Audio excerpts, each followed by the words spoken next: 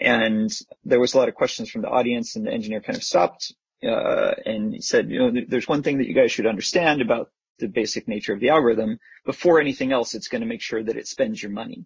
Once it meets that, it will see if it can meet any other goals. Hey everyone, welcome to the Mobile User Acquisition Show. In the Mobile User Acquisition Show, we talk about how to use mobile user acquisition strategies to grow your app quickly and capital efficiently. The Mobile User Acquisition Show is presented by me, Shamant Rao, Mobile Growth Leader and founder and CEO of the mobile growth consulting firm Rocketship HQ. Each episode includes strategies, tips, and pointers from the leading edge of mobile user acquisition that you can use to unlock tremendous growth for your app in a sustainable and capital-efficient manner. Our guest today is Warren Woodward, co-founder and chief growth officer at Upptic. In 2010, Warren quit his day job in the film industry to go full-time into building a one-man performance marketing agency, quickly pivoting to mobile around the dawn of the App Store. He has since built marketing divisions and launched massive apps for companies like Nexon, Wargaming, and Glassworks. In 2019, Warren co-founded Upptic, a company focused on providing growth services and growth automation technology to app developers.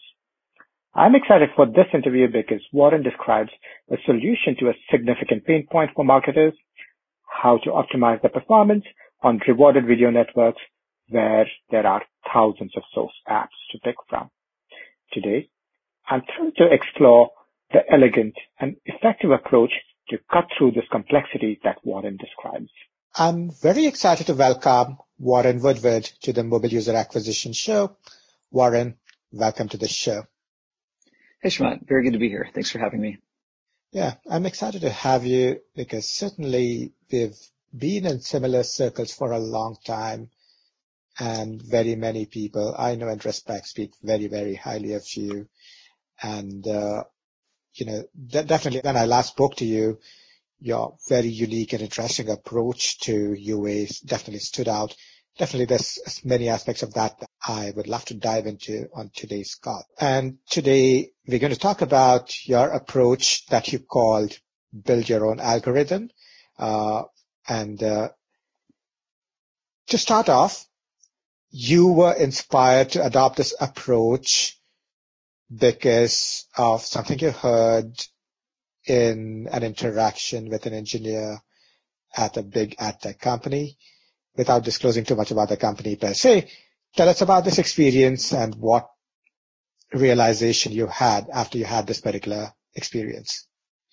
Yeah, for sure. So anecdotally, I'm sure a lot of UA professionals had similar experience of, using an algorithm provided by a network that's like, ad network X has their ROAS algorithm, and you try it and it just doesn't work for whatever reason. So there's kind of this sense of like, okay, well, is it me or is it them? But things really sort of solidified for me and kind of doubled down on this set of beliefs. There was a UA industry meeting where they had brought out the engineering team that had designed one of the algorithms for let's just say one of the two major media platforms. And there was a lot of questions from the audience, and the engineer kind of stopped and he said, there's one thing that you guys should understand about the basic nature of the algorithm. Before anything else, it's going to make sure that it spends your money. Once it meets that, it will see if it can meet any other goals. But that's its utmost priority at the end of the day, is to maximize the value of the inventory sold by the network, which, makes a lot of business sense on their end. But it kind of rang a bell for me that, this is clear. This creates a clear divide of sort of whose interest the algorithm is acting in, and kind of reinforces why any savvy media buyer needs to make sure that they are owning as much of that as they can. Yeah. And even though they are performance-driven platforms, at the end of the day, at some level, your incentives aren't 100% aligned with theirs. And in hindsight, it all makes sense, but a lot of us assume that these platforms are acting in our best interests, which isn't strictly always the case. Yeah, I was just going to say, to kind of like paint a picture of how you should think about these algorithms working, particularly by the big players. Say that you have, let's make an extreme situation where there is only one buyer for your product. And say that you have a budget of $10 you run the exact same scenario. In scenario one, you have a $10 budget. Scenario two, you have a $10,000 budget. So in scenario one, the campaign runs. It knows there's one likely buyer. The algorithm is very smart and identifies that buyer. And you say, hey, I spent my $10 budget. I got my optimal outcome. Great. This is working excellent. In scenario number two, you've got a $10,000 budget. Same situation. There's only one potential buyer. The algorithm quickly acquires that buyer for you. And then it just spends the rest of your money on sort of the next least bad pool of inventory going on down the waterfall until it assures that it has spent all $10,000. Right. And that also makes sense just structurally how the algorithm is designed to work. Right? And maybe if it knows that the one buyer is somewhere in the pool, probably spend the other $9,999 first and then come to the buyer and just say, oh, this is your total CPA. And, certainly the approach you advocate and you've adopted has been when you just say, look, considering the algorithms aren't necessarily on our side, let's just build our own algorithm. Let's take matters into our own hands. What channels did you pick to build your algorithm on? And we'll certainly talk about what the algorithm is, how you might build it. But what channels did you pick and why did you pick these channels? Yeah, for sure.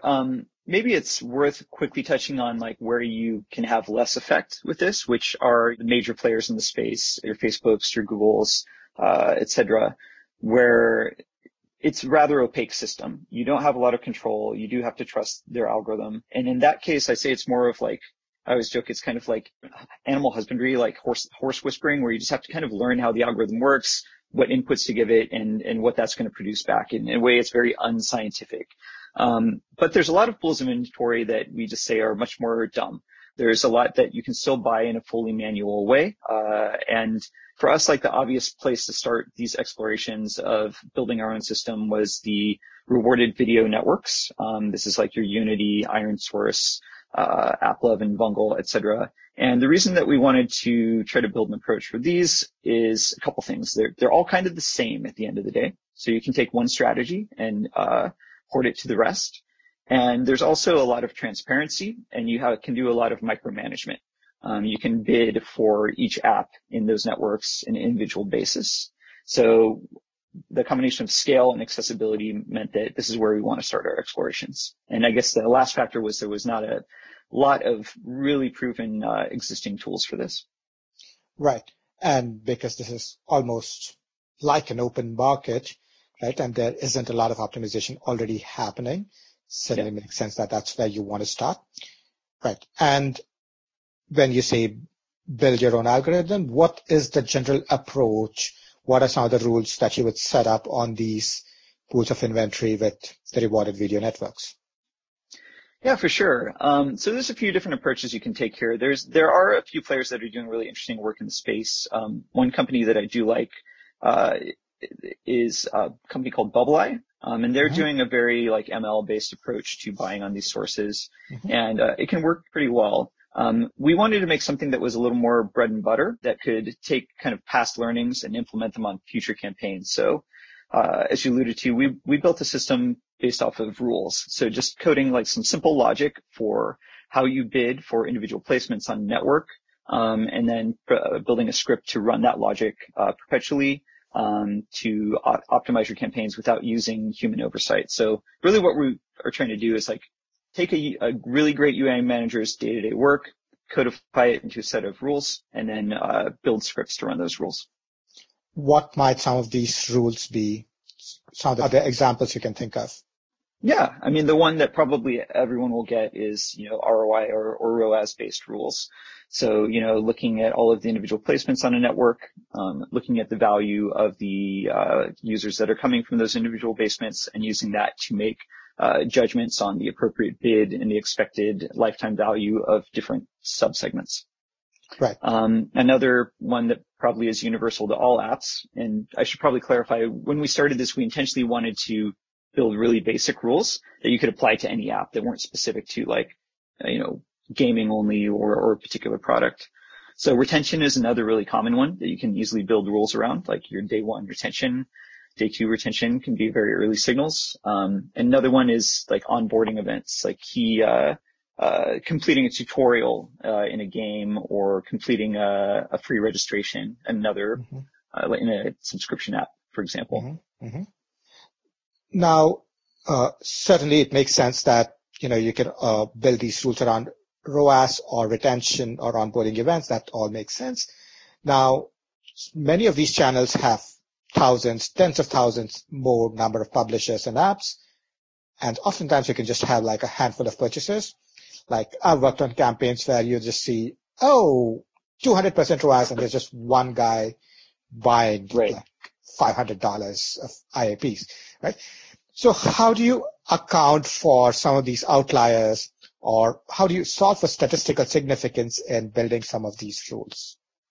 Yeah, that's a great question, and it's definitely an area where in my career, I've lost my share of money, like learning the hard way about how to deal with that problem. One interesting study that one of my teams did a while back while researching this area was look at where in the networks we were losing money, because we knew that we were doing our optimizations. We could see where there was significant sample size. We could say, okay, cool, this is the right bid for this publisher, this is the right one for this one. And we saw that we're actually just losing most of our money in that vast ocean of publishers that we didn't have enough data to make decisions on. If you're losing so much money in the long tail, it doesn't necessarily matter what profit you're driving out of the top publishers, because it can be drowned out at the end of the day because of the scale of the long tail in some of these networks. So there's a few ways that you can approach it and that we do in our own logic. One is just thinking about a system of like exploration versus, refinement. So when you start buying in a source, you have an exploratory bid, and then as you get data on individual placements, you move towards having a bid by placement. And you can set rules to develop when it moves from one to the other, and using a system of weighted averages. So it's like, say that in a given app, you want a sample size of 100 before you completely trust the data from that placement. You would say, like, as you move on the spectrum from one install to 100, you can move your bid from the default bid for exploration to the proper bid for that app. Another way that you can potentially approach this is also think about using the hierarchy of campaigns to your advantage. So you can say, if we've got enough data at the smallest level of granularity at that sub-publisher level, make the decision based on that data. If that data is too light, go up one level to maybe where you're using a geo-based assumption. And if that's too light, then maybe go up one level further to like your cluster of networks, your cluster of geos for a certain bid. Yeah. And you can use that same system of weighted averages there. Yeah. And I think it's interesting that you mentioned that you guys were losing money, not on bad publishers because you clearly blocked those out, but you were losing money on publishers where you just didn't have enough data and it was just inconclusive. Right. And I also realized it's kind of crazy that on a lot of the networks, the exploratory bid is the same as your baseline bid. So you're basically saying, look, these are somewhat proven pockets of inventory. I'll bid X. This is somewhat exploratory. We'll bid the exact same thing. Right. Right. And which doesn't make sense and sounds like what you're doing is turning that logic on its head and saying, let's treat proven bids as sort of proven publisher inventory as separate from exploratory inventory and just treat exploratory almost like test budgets. That's correct. That makes sense. And, that certainly explains why a lot of your approaches can be very effective. And, for building out some of these algorithms, I imagine you would require some sort of engineering and data science resources. So for a marketer that's looking to build out an algorithm like this, what sort of resources should they look to acquire on their team? Yeah, that's a great question. And that's something I really like to stress. Obviously our company, Upptic, provides services like this for developers, but you don't necessarily need to be dependent on a third party to do this. You can always you can do a lot with a little. I'm a big believer in like 80-20 situations, like finding that 20% of work that gives you 80% of value. And it's definitely the case when it comes to like building simple automation systems for optimization. So you can have a lot of value by simply building a set of rules that you can enact via a spreadsheet even. And the way that you should consider starting this is to just like try to write out your process of how you do optimizations. A lot of times people will find that they actually do have rules that they're working with as they do their day-to-day work. They've just never exactly written them out, a semi-experienced UA campaign manager can look at a set of data and say like, oh, well, I should bid that publisher up. I should block that one. I should bid this one down. But they might not know exactly what logic is driving that. It's feeling, it's reps of experience. So try to write out your own logic as a set of rules of like, why did you block this one? Why did you bid this one up? And that's a good place to start. And then once you write those rules out, you can, simply download a CSV of data and use that logic to work through the CSV. But the next step is engaging. Hopefully you have some sort of data science resource, or some sort of engineering resource. The next step would be figuring out a way to actually, run that process automatically. We've done simple versions of this by building like light Python scripts to run this process for us. And then one step beyond that is, figuring out a way to use the APIs available by the ad networks, or even just to like create an automated CSV that you send to your account rep and say, here's your daily bid changes. Please enact these changes. Each network is a little unique as far as like the technical ability. So think of two things as very separate. One, think about your logic and making your logic as good as possible. And you'll get a lot of value from just doing that and distributing it to your team, like getting your most junior level to be using the same logic, your most junior level employee to be using the same logic as your most seasoned employee. And then separate from that, think about, okay, how can we streamline this process? How can I make it to where I don't have to even open up the spreadsheet, that I don't even have to contact the ad network? And that's once you know that it's working and can actually see the results, that's when I think you should really put a priority on automating that as much as possible. But you don't have to have an engineering resource, and that's what I really want to stress. Like you can Right. do a lot with a little here. Right. So as long as you're clear about codifying what is repeatable, you can then, of course, bringing in the engineering resource is essentially amplifying that codification, if that's a word, right? Correct. And what do you need to have happen on the channel side to enable all of this? Do the channels need to have some sort of an API connection? How do you think about that? Yeah, that's a really good question. So, we always think of like, okay, what is our ideal state for the system to work? And then what's our fallback generic strategy that we can apply to a network that has no technical capabilities whatsoever? I mean, I guess the thing that you do need in any situation is a certain level of transparency.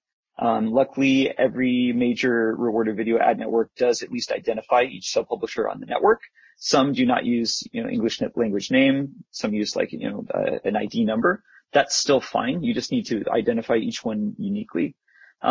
So there's basically two ends to this workflow as far as like the optimal and then the fallback. So optimal is that the networks have like a read and write API, which you can be using to write your process directly back to the network. And then the fallback that we adopted was basically just producing automated CSV output that would be emailed to a point of contact that could enact it. And so when we, approach any network with this, we say, hey, can we do our desired way of operating? No, we can't, or we can't for a time being because we're waiting for this new feature to roll out. So we'll use the fallback mechanism of just, providing a list of bids and sending that to the network. Right.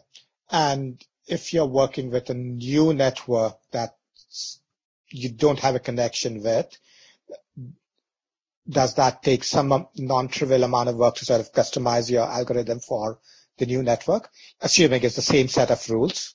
Yeah. So one reason that we have focused in the rewarded video area is a lot of that inventory is the same across networks. So right. We haven't found there is one actually key area to differentiate. If you're using traditional rewarded video, we haven't found that you actually need to adapt your rules by network.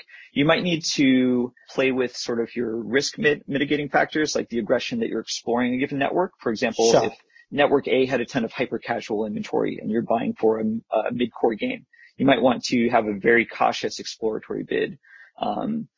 But at the end of the day, the logic that will drive to profitability should be the same amongst all networks. It's just a question of the balancing speed of manicuring the campaign from losing money to profitability, balancing that speed with like your ability to like absorb the bleeding of the learning period. Yeah. Yeah. Does that answer your question? Yeah, it absolutely does. And speaking of new channels, would this exact same approach work for programmatic via perhaps a DSP? Why or why not? Yeah. So think about, we mentioned at the beginning of the call that idea that if you just launch without any sort of optimization process in mind in one of these rewarded pools of inventory, you're probably going to lose a lot of money. And this is because of the breadth of sub-IDs in the network. Now take that and, magnify it by a factor of, another several thousand. I don't know. It's like several orders of magnitude, really. Yeah. That's what you're dealing with when you go into the programmatic space. So, that same way that you have a lot of upfront pain when you start in rewarded video, that's going to just be, that much harder when you go into programmatic because there's so much inventory available. So while in theory, like the same approach will work there, it's going to be a lot more bleeding. Another reason that we haven't put as much of our efforts in this space is there are more third-party tools available, tools like beeswax that you can use to, implement your own algorithm for programmatic inventory. So yes, you can do it. It's more painful, and the solutions are a little more advanced on market for that area. Sure. And I imagine it's also a little trickier on programmatic because you could certainly get the data at the pub ID level, but the really powerful algorithms on programmatic have to happen at the user level. And I imagine that opens up a whole new Pandora's box about user consent, yada, yada. Yeah, for sure. And that's a good point. And with us being a third party ourselves, we just work with developers. We wanted to make sure that we built a system that wasn't dependent on holding individual user data, because that's, with all of the current sensitivities around that, we didn't want that to be a liability for our company and our partners potentially. Certainly. But the algorithm you guys have built absolutely does enable you guys to ride the sort of massive ocean of traffic that some of the rewarded video inventory presents and significantly mitigate some of the performance risk in there. And I can see how that can be very, very effective. I can see how that is something that all of our listeners can absolutely adopt for their own apps and games. Warren, this has been incredibly instructive. Certainly, I've learned just a completely fresh perspective about how to approach what can often seem like a fairly intimidating vast pool of traffic. This has been incredible. Thank you so much for being on the Mobile User Acquisition Show. As we wrap, can you tell our listeners how they can find out more about you and your work?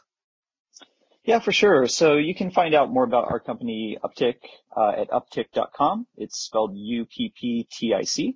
And, in short, we're a company that helps developers to grow their apps in a very profit-focused way, between providing both consultation and execution services for actually running all aspects of your growth marketing, as well as providing tech that can be licensed for things such as App Store optimization and campaign optimization. Sure. And we will link to Upptic and your LinkedIn in the show notes along with the transcript. For now, thank you so much for being on the Mobile User Acquisition Show. It's been my pleasure. Thanks so much. Thank you for listening to the Mobile User Acquisition Show. If any of this was helpful or instructive, I would love for you to leave us a review or rating on iTunes, Stitcher, Overcast, or wherever you get your podcast fix. This podcast takes a ton of time, effort, and love to produce, and I deeply value every review and every piece of feedback that you share. Thank you for listening, and I will look forward to sharing our next episode soon.